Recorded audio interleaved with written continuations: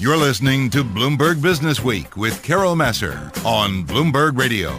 Yes, indeed. Bloomberg Business Week on this Wednesday. Carol Massar, my co-host on this Wednesday, is Paul Sweeney. And God, Paul, I kind of forgot. I have actually not been doing any kind of shopping on Amazon Prime Day. Have you been doing anything? It's day 2, right? Yeah, I have not, but there are boxes everywhere around. It's not, I'm not sure Prime Day is as important as it used to be. It seems like every day is Prime Day. Yeah, that's for sure. This pandemic has accelerated the trend that we've already seen towards e-commerce. Well, let's bring in our guest, James Thompson, because he's partner at Buy Box Experts. Say that 5 times fast. Buy Box Experts. It's a managed services agency supporting brands selling online. He's former business head of Amazon Services, which is the division of Amazon responsible for recruiting tens of thousands of sellers annually to the Amazon Marketplace. He's also author of the Amazon Marketplace Dilemma. And James joins us on the phone from Seattle. James, nice to have you here on Bloomberg Radio. How are you? Thanks for having me, Carol. Thanks for having me, Paul. It's a busy time. People, excluding yourselves, are buying on Amazon right now, and they're buying in crazy, crazy volumes. Well, tell us. Yeah, go ahead. Tell us about what you're seeing. Well, I'm fascinated with this whole preconceived notion that somehow this is the beginning of the holiday shopping season. Mm-hmm. And the reason I'm a little confounded by this is typically when people buy things on Amazon, if they're going to buy them for gifts, they send it directly to whoever they're gifting it to. And so I ask you, would you be buying Christmas presents right now in the middle of October and sending it to people 2.5 months early? No. So, the implication here is people are spending money on themselves. They're not spending money on other people. At least that's my hypothesis. And it'll be interesting to see what happens when we get to end of November, when the normal start of the holiday season kicks in. But right now, we're seeing people buying stuff that they're enjoying themselves. So I guess there's a lot of disposable income out there because the sales in the last 2 days are absolutely through the roof, even more than we expected for Prime Day. So, James, as we think about this pandemic, it's impacted so many facets of so many people's lives, daily lives, and one of that is retail. One of those is retail. Give us your sense as to kind of how this move towards e-commerce is accelerating here during this pandemic, if so, and then how permanent you think that might be. So obviously when everyone started quarantining at home, there were few other options for buying other than going online. And one of the interesting aspects of what happened in March and April is that a lot of people not only moved more dollars online, but they started buying products that they had never before gone searching for online. So many of us were buying grocery products that we were used to in the grocery store, and now we're stuck having to look online. And if you did a curbside pickup or you had groceries delivered to you, for some people that was a very good experience, and they're saying, "Gosh, I didn't realize my life could be so easy. I should have been doing this a long time ago." Likewise, there are companies that obviously were well positioned to sell online, and there were lots of retailers that were not well positioned at all.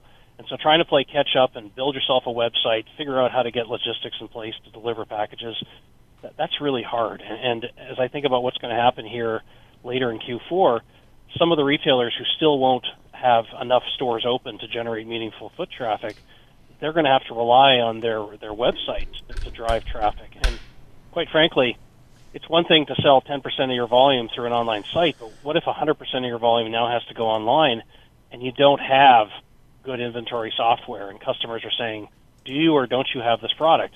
Can you get me this product quickly? Now, one of the things that we're going to see, I suspect, in the next 6 or 7 weeks as we move into mid-December, everybody except for Amazon is reliant on UPS and FedEx and the Postal Service to get packages delivered. Amazon owns last-mile delivery for 2/3 of its own packages. So their ability to say to customers, we're comfortable that these products are actually going to arrive on time when you order them on December 20th. You're going to get them by 9 o'clock at night on December 24th. What about everybody else who relies on UPS and FedEx? It's going to be interesting to see how the big carriers are able to support this crushing level of demand for online order fulfillment. So it's interesting. One of those things James is just talking about, people coming onto the Amazon platform. It's so crowded. There's so much availability. There's so many different brands competing against, in effect, Amazon, some of their brands. How do you how do you consult and explain to your clients what's the best way to compete there? At the end of the day, there are some formulaic things that every company selling on Amazon needs to do.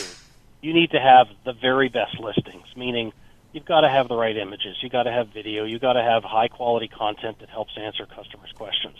That's basic blocking and tackling. Unfortunately, lots of companies selling on Amazon don't do a particularly good job there. There are questions around how do you make sure you stay in stock. Amazon penalizes products that are in stock, out of stock, in stock, out of stock.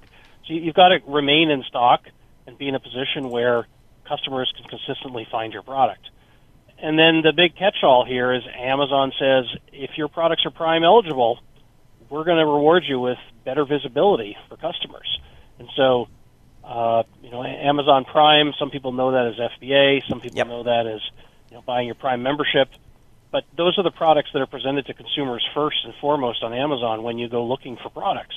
If I go searching for men's running shoes, I'm going to see all the Prime eligible products first because I'm a Prime customer and I'm signed in, and Amazon says, I want to show you Prime eligible offers. There are too many companies on Amazon today who have said, let me dip my toe into selling on Amazon. I'm just going to fulfill a few orders as they come in. Right. Well, it's a self-fulfilling prophecy. You're irrelevant unless you're Prime eligible. It's like unbelievable. I've done it myself. I think I've even paid a little bit more because I know it's Prime and I'm going to get it quickly and it's going to be easy. It's just pretty fascinating. I got to tell you, I'm listening to you, James, talk, and I'm just thinking, where does Amazon go from here? Where is Amazon in your view? You know this company so well. You see their domination, and I think that's a fair word to say when it comes to retail. Where do they go in the next 2 years, in the next 5 years? The reality is Amazon starts by saying, how do we do more for customers? How do we focus on what customers want? And for 25 years, they've been looking at how do we deliver as much selection as quickly as possible at low prices. And the reality is, as you grow your business and it becomes 5 times bigger, 50 times bigger, 500 times bigger, it gets harder and harder for Amazon to do that. And yet they continue to step up and do that. And this year, they've demonstrated that they're not just a marketplace. They're a massive logistics powerhouse. I mean, they hired 175,000 people in order to do last mile delivery of your packages. They are now at a place where they are competing with FedEx and UPS day to day for all the most profitable routes. And that's pretty staggering when you think of Amazon as being a shopping destination, but yet they support all these other things behind the scenes that consumers don't necessarily see, but are critical to keeping the core business of a shopping site to keep that running. But it's expensive to do that. It's really expensive to do that. It's expensive to do that, but it's actually cheaper to do it yourself if you do it at a scalable level than it is to wait around for UPS and FedEx to figure out how to grow fast enough to keep up with Amazon. And that's exactly what we saw when COVID kicked in March, is the UPSs and FedExes, they can't keep up with the increase in demand that Amazon's experiencing. And quite frankly, Amazon doesn't have to make any money with their fulfillment capabilities. They just have to be able to make sure the pipe is there and they can push packages through the pipe. And that's one of the beautiful things about Amazon. The same thing happened when they built out their AWS capability. That wasn't meant to be a profitable business. It was meant to be back-end services that would support huge numbers of customers flocking to the site.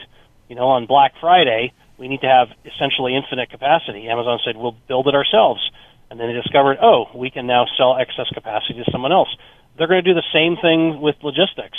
Eventually, they're going to be in a place here in the next year or two to start offering more shipping services to retailers who sell packages to people not just on the Amazon site. That's a nice, tidy business. We know Amazon has gotten into the healthcare business, starting with how do you build out better options for Amazon employees.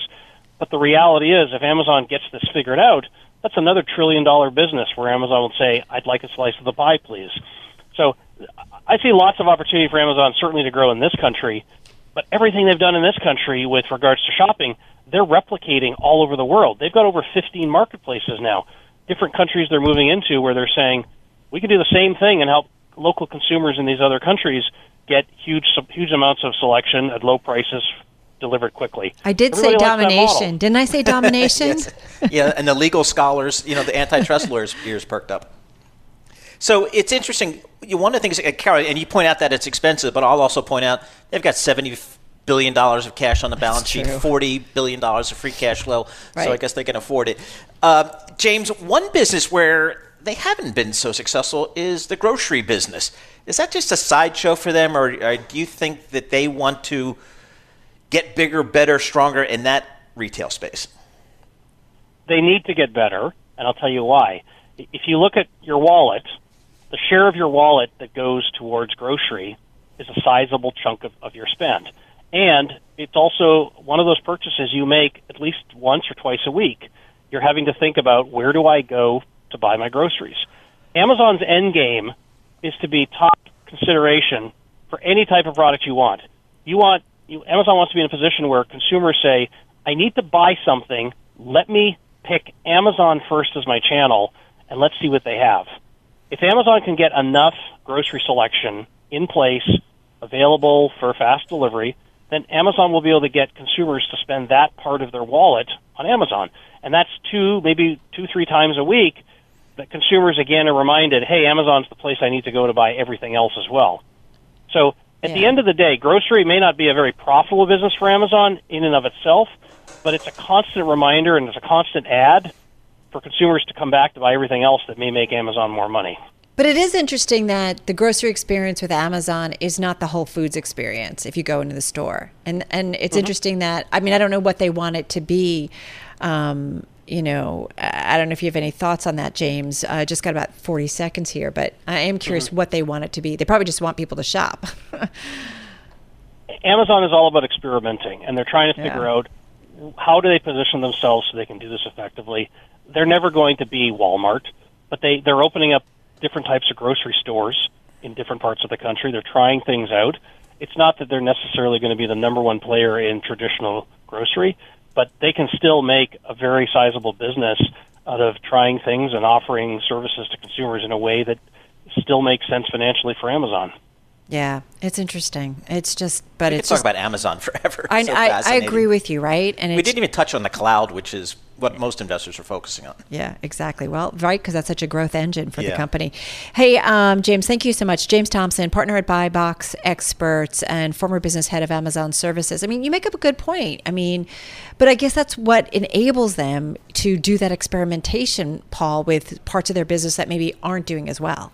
Yeah, it's amazing. And again, this is a company that invested every dollar it had for the first 20 years of its life and eschewing profits and cash flow. And this is the payoff. Isn't this the place we go to buy books and CDs? Isn't that what we used to do? Exactly. God, I'm dating myself.